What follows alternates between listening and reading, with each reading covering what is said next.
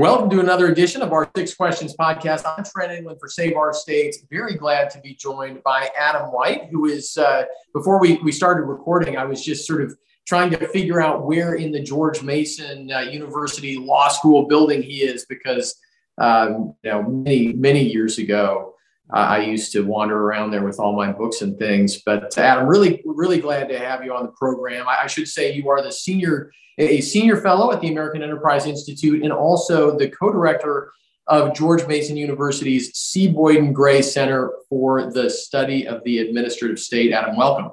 Hey, thanks. Glad to be here. And yeah, as you can see here in my office at George Mason, I'm an easy guy to find. That's right. You got one of those fishbowl offices up on the fourth, yes. Yep.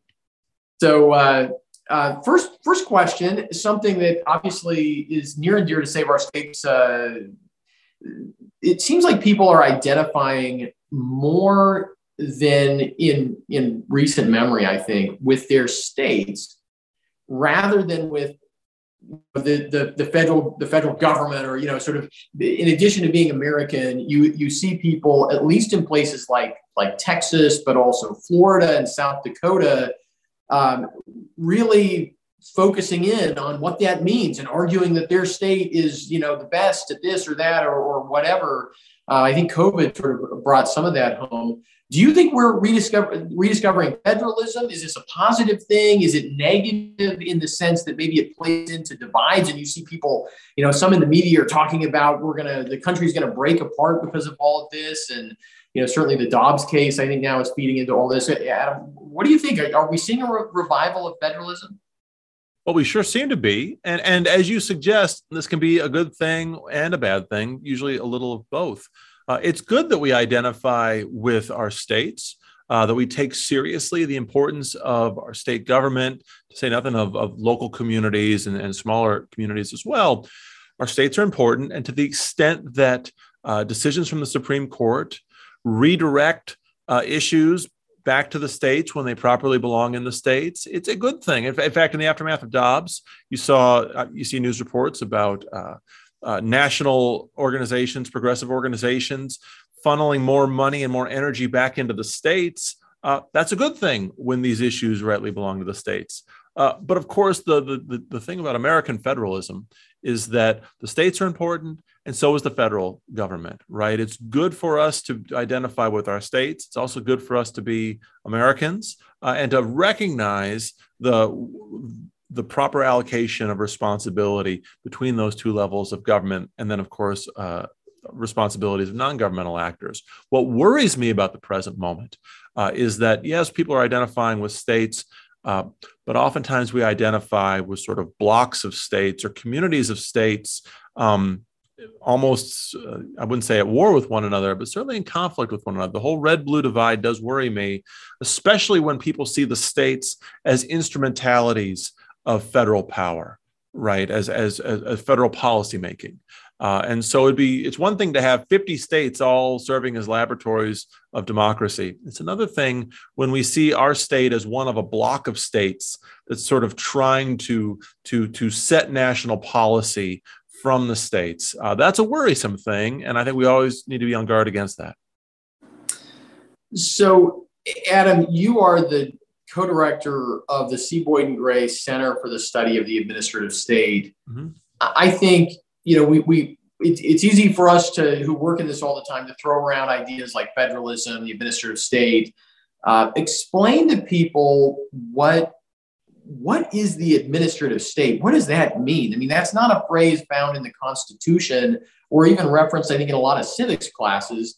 So why is that important? What is it all about? Well, thanks again for mentioning the center. My co-director here is Professor Jennifer Mascott, who writes a lot on the separation of powers and on the nature of administration. The administrative state means a few different things. Sometimes I tell people when they ask, what's the administrative state? I say, well, look out the window here in Washington, D.C. and all those sort of anonymous looking bland federal buildings, not the really beautiful ones, but the more mundane ones. That's kind of the administrative state. In a way, it's the sum total of all of these agencies that play a significant role in government. But I think the more important way to think about this term administrative state is a state a nation whose center of gravity in terms of lawmaking is the administrative agencies, right? It's not Congress, it's not the courts, it's not even the presidency, but it is these administrative agencies, which day after day and year after year tend to be the center of gravity for policymaking, tend to be the center of political energy, both in the work they do and the work that people do around these agencies. Again, maybe the best way of putting it is the center of gravity of our government is administration. And that's not a good thing. Now, I want to be very clear here.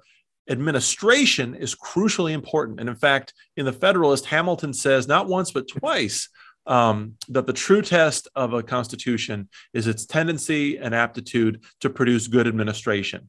And he meant, first and foremost, the execution of good laws, but he made clear that administration in its broadest sense includes work of the courts and work of Congress. So administration is crucial, but the administrative state is slightly different. And I would love to see our constitutional institutions sort of recalibrate back towards the Hamiltonian sense of administration, not the modern Wilsonian sense of an administrative state. I think Hamilton ends that statement saying, maybe quoting somebody else, that which is administered best is best. Is that? It is. I'm going to botch the quote, but he quotes a poet. The line was, of forms of government, let fools contest, but that which is administered best is best. Something like that. And he says, which is a great, but hold on, the themes. But hold on, because he cites the poem, but he tees it up by saying that, this is sort of a cynical way of looking at it.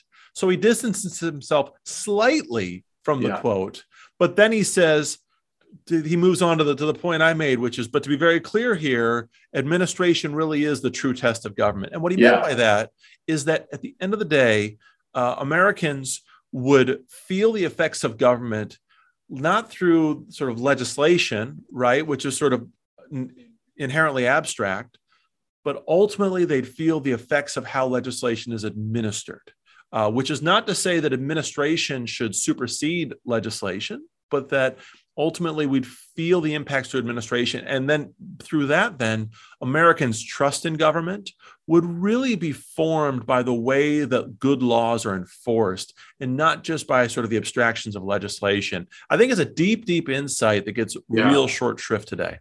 No, I think that's exactly right. And I think, Hamilton lived at a time when people were conscious that they were building something new. And so it was very easy for the armchair thinkers to sort of, build their castles in the air as to what a government might be like. And, a theme of this podcast, I think, is, giving men like Hamilton and Madison their due when they were very practical about how government actually works and trying to bring people like Thomas Jefferson back down to earth and say, look, it's fun to think about all these different things. And, maybe we should refound our state every 19 years and rewrite everything and do all this. But at the end of the day, if it doesn't work, it doesn't work. I always think back to when the first time, I think when I was in probably middle school, I heard someone say, well, socialism is a great system in theory. It just doesn't work in practice. And I thought, well, if your theory doesn't include human nature, it's a pretty stupid theory. Yeah, there is a real sort of Burkean sort of undertone to this aspect of Hamilton's thought. And I just add, not to belabor the point, but a lot of people, a lot of your viewers, your listeners, they're familiar with Madison's suggestion in Federalist 49, really responding to Jefferson, as you mentioned a moment ago, that in the long run, we do want to build some veneration for our constitutional institutions, and that requires some stability. And this point that Hamilton makes about administration, I think is very much sort of a piece with Madison's thinking, that ultimately, maybe not veneration, but you need the respect of the people. And that can only be attained not through the abstraction of legislation, which is the important first step, but then ultimately seeing good legislation administered effectively. Because if the administration falls short, people will lose faith in government. And we see that a lot today. People have very low opinions of the federal government. And I think a lot of it has to do with the fact that we spend in Washington a lot of time arguing about legislation, arguing about regulations. They get enacted, they get promulgated. But we don't see a material improvement in people's lives over the long term, because at the end of the day, each new administration comes in wielding these same broad powers that have been delegated to it by Congress, and they treat administration kind of like an Etch-a-Sketch. I hope that's not a dated reference, but you draw on the Etch-a-Sketch and then you shake it up and it's clean. And each new administration does that. And Hamilton worried about this. He said that he described a ruinous mutability of government through the bad, erratic administration. Sorry to belabor the point, but you've kind of got me on my hobby horse now. Yeah, no, it's terrific. I do want to pivot here with question 3, which is, we've been talking about the front end of the process, constitution and legislation, and then working our way to administration. I want to talk about the back end of the process, which is the courts. You were on the President's Commission for the Supreme Court of the United States. Obviously, you've been watching what the court has done, really monumental Supreme Court term. Where do you think, looking at the commission, looking at this last term, where do you think the Supreme Court is? Some people are saying, it's going to be swinging back toward legitimacy. Obviously, you've got people saying it's lost all of its legitimacy. Much of this is just result-oriented punditry. But Adam, you're a closer court watcher than most. What do you think is happening with the Supreme Court? I certainly reject that last sort of criticism that you cited, people who are attacking the court's legitimacy. And we're seeing that attack more and more in recent years. I think that line of attack right now says more about the critics than about the court. And I really reject any kind of notion of judicial legitimacy that acts like a heckler's veto, right? That if I don't like the court's decisions, even if I think the court, in a thought, it's not just reactionary criticism, but just because I have sort of a thoughtful and well-grounded criticism of individual decisions, to jump to the conclusion that the court is illegitimate or that the court is results-oriented, I think that's the fault of the critic, not of the court. The court's not beyond criticism. Lord knows I've had plenty of criticism for the court myself, and I will, I'm sure, for years to come. But none of it reasonably reaches the level of sort of questions of legitimacy. Here's how I would tend to think of the court at this current moment. This is a generational turning point with the arrival of these new justices and their shift towards a much more originalist and textualist approach to the Constitution. First, we're going to see very, very interesting debates. Obviously among right and left, but really interesting debates among the court's conservatives, because there are 6 conservatives on the court right now, but they're very, very different. No 2 of them are identical. And so you see different approaches to stare decisis, different sort of senses of what are the background principles or the foundational principles that undergird the Constitution's words, and how should judges give effect to those principles, even if they aren't explicitly spelled out in the Constitution. It's the difference between, say, Randy Barnett's judicial engagement, Hadley Arkas's natural law, Adrian Vermeule's common good constitutionalism, and other more Burkean strains of conservative constitutionalism. So those will be very interesting debates that'll play out in terms of how judges read the law, how much deference they give to precedent, and so on. I've got to ask you please, of course. Just sort of a 3.5. Who's the Burkean on the court?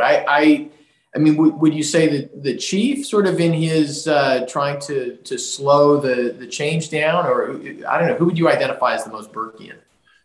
So about a decade ago, I wrote a piece for the Weekly Standard calling Justice Alito the Burkean justice, and I'm sticking with it. He's not Burke, and Burkeanism means different things to different people. But what the argument I made in the Weekly Standard, and I'm now making it in a follow-up piece for a symposium we did at AEI, is that Justice Alito has a unique combination of attention to the text of laws, but also an appreciation of sort of the dangers of judicial overreach and judicial overconfidence. And so Justice Alito, he always begins with textualism. We saw this in the Dobbs case, but he's often among all the conservative justices, he's often the one you'll see first to say, we need to tread lightly here in sort of this frontier area of law. Maybe we ought to leave more space for communities and states to experiment first. And he often worries about precedent. Now, people will say after Dobbs that he doesn't care about precedent. That's not true. He cares a lot about precedent. He disagreed with this particular precedent. But I would still call him the Burkean justice. But Chief Justice Roberts, for whom I also have a lot of respect, I think is very, very interesting. He also takes a very institutionalist view that also informs a kind of judicial restraint that he has called for, again, most recently in his concurrence in the Dobbs case. Okay, talking here with Adam White. He's a senior fellow at the American Enterprise Institute and also the co-director of George Mason University's C. Boyden Gray Center for the Study of the Administrative State, all things we've been talking about on the program. Question number 4, Adam, digging in a little more to the Supreme Court's recent term. I'm sure I think it was the penultimate case, the EPA case, is something that you have looked at very closely. Did the court go far enough? Some people thought they were going to overturn this Chevron doctrine that has given so much deference to the administrative state, but they went a different direction, got the same result. Adam, your impressions of the EPA case? Yeah, this was for me one of the 2 most important cases of the year, and frankly, litigation around this issue really began all the way back in the Obama administration at the very end of it. So I've been waiting a long time to see how the court would grapple with this. In a nutshell, I'm not going to over-lawyer this one. I don't want to alienate all your listeners. The question was how to interpret the Clean Air Act. The Clean Air Act gives the EPA the power to set standards for the best systems of emissions reduction from things like power plants and so on. The question that the EPA teed up years ago was, could they invoke that provision to sort of enforce much broader reforms of our energy system? Not just the way that, say, power plants operate, but the sources of fuel that they use. And the Supreme Court said, no, we don't read the Clean Air Act as giving that much authority, because even if the statute's a little ambiguous, we're going to be very wary of agencies suddenly discovering new, transformative, unprecedented powers in old statutes, especially when those new powers really encroach upon the states. So they didn't strike down the Clean Air Act as unconstitutional. They didn't say that the EPA can't regulate power plants. They just said, we're going to read the scope of the agency's power a little more narrowly, much more narrowly than the agency would have. And where you're going with this is this doctrine of sort of skepticism and narrow constructions is called the major questions doctrine. That on the most important questions of economic policy, national policy in general, the court is going to be skeptical of agencies' broad new assertions of unprecedented power in old statutes. Some would go further. Some would say that the real problem here is the statute itself, that it doesn't really prescribe a standard for the agency to follow, and therefore it violates what we call the non-delegation doctrine, the doctrine that when Congress delegates too much power to an agency, it basically gives away its constitutional legislative power. I really liked the court's decision, because I think it does uphold the basic constitutional sort of structural principles of separating legislative from executive power. What I also like about it is I think that the court should tread lightly when it strikes down statutes. It should always strike down statutes as a last resort, not a first resort. Give the benefit of the doubt where possible and where reasonable to upholding a statute, even if you have to construe a statute narrowly. So something like the major questions doctrine, for me, strikes the right balance. But I just say, the other big debate happening at the Supreme Court that I'm following, in addition to the big picture debates, is the future of administrative law. And there are a number of justices, including Justice Thomas, Justice Gorsuch, who have very thoughtful critiques of modern administration and would like to see more statutes struck down as unconstitutional. And for what it's worth, Chief Justice Roberts has signed on to that basic critique from Justice Gorsuch. But when you look at the court's administrative law decisions as a whole, I see basically 2 groups, Thomas and Gorsuch, who I said would strike down a lot of statutes. Roberts, and maybe Kavanaugh, we'll see, they often speak in very similar terms, but the upshot of their decisions tends to be less striking down of statutes and more trying to steady the administrative process and put some more guardrails on it. We'll see where Alito and Barrett come down on that, but it's that sort of debate among the conservative justices that I find very interesting. Yeah, that all is, and I think as we talked about earlier in the podcast here, it goes right to the heart of how government works.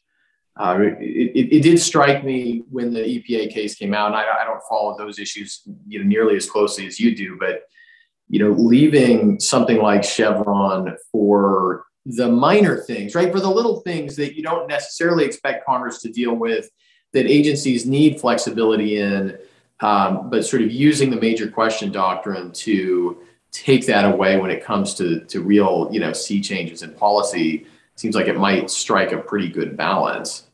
It might. And speaking as an advocate for the major questions doctrine, here's the criticism that we need to grapple with. It really has to do with judicial power. A lot of people are worried that the major questions doctrine isn't really much of a doctrine at all. It's not really a line that you can clearly glean from the constitutional text. And so its critics argue that it's really an assertion of power by judges. It will be judicial micromanagement of agencies, judicial policymaking. Those really are the critiques that Justice Scalia and others had 40 years ago when they started calling for what became Chevron deference. So it's a very difficult balance. And speaking as somebody who is worried in general about courts micromanaging agencies, these are really serious critiques that I think the court and lower court judges and scholars are going to have to spend a lot of time grappling with in the years ahead. Absolutely. So question number 5, Adam, we have the First Amendment that protects our freedom of speech against the government and other kinds of protections that we've alluded to talking about our constitutional structure. But we also see the use of corporate power that is, at least nominally outside of government, but oftentimes very enmeshed with it, that does seem to be infringing on people's ability to speak freely, to, pursue their own, political ideas. Are you concerned about that? Do you think that the line between the state and, at least some of our biggest businesses and tech businesses has eroded in a way that threatens some of these constitutional protections? Yeah, I worry in a couple of ways. First one is, again, starting with the administrative state. Listen, when all you have is a hammer, everything looks like a nail. So let me just start with administration. When agencies have such broad power and discretion, a lot of enforcement discretion and a lot of soft powers, ways to cajole the private sector without outright regulating them, then there's a real danger that you'll get either agencies outsourcing regulatory power to the private sector, or you get sort of a passive aggressive administrative state where agencies really nudge and cajole companies to follow a new federal policy in ways that are much more nebulous and much less accountable. So I worry about that. The second thing I worry about, and this really gets back to the mid-19th century, sort of the dawn of the original Republican Party, there is sort of longstanding concern about certain sectors of the economy, natural monopolies, common carriers, public accommodations, that they begin to wield something of a quasi-public power. I mean, when you say quasi, I mean, it means not, right? I mean, it signals that it's not actually government power, but its effects are very similar to it. And the power is very similar. Now, they're still private companies, and so I'm wary of the government sort of coming in and regulating them. But I do understand that for practical purposes, it does feel a lot like regulation from the private sector. I think it's too soon for the government really to jump in and sort of try to regulate private companies, say, as common carriers. There's a lot of talk about the tech companies. I think it's too soon, but I think it's something we're going to have to grapple with in a way that we haven't really since the mid and late 19th century, when we were seeing this arise in the aftermath of the Civil War, with things like the 14th Amendment and the original Civil Rights Acts, thinking about how best to regulate public accommodations. that we're not governmental, but we're very much enforcing a non-governmental policy of racial discrimination and racial oppression in the South.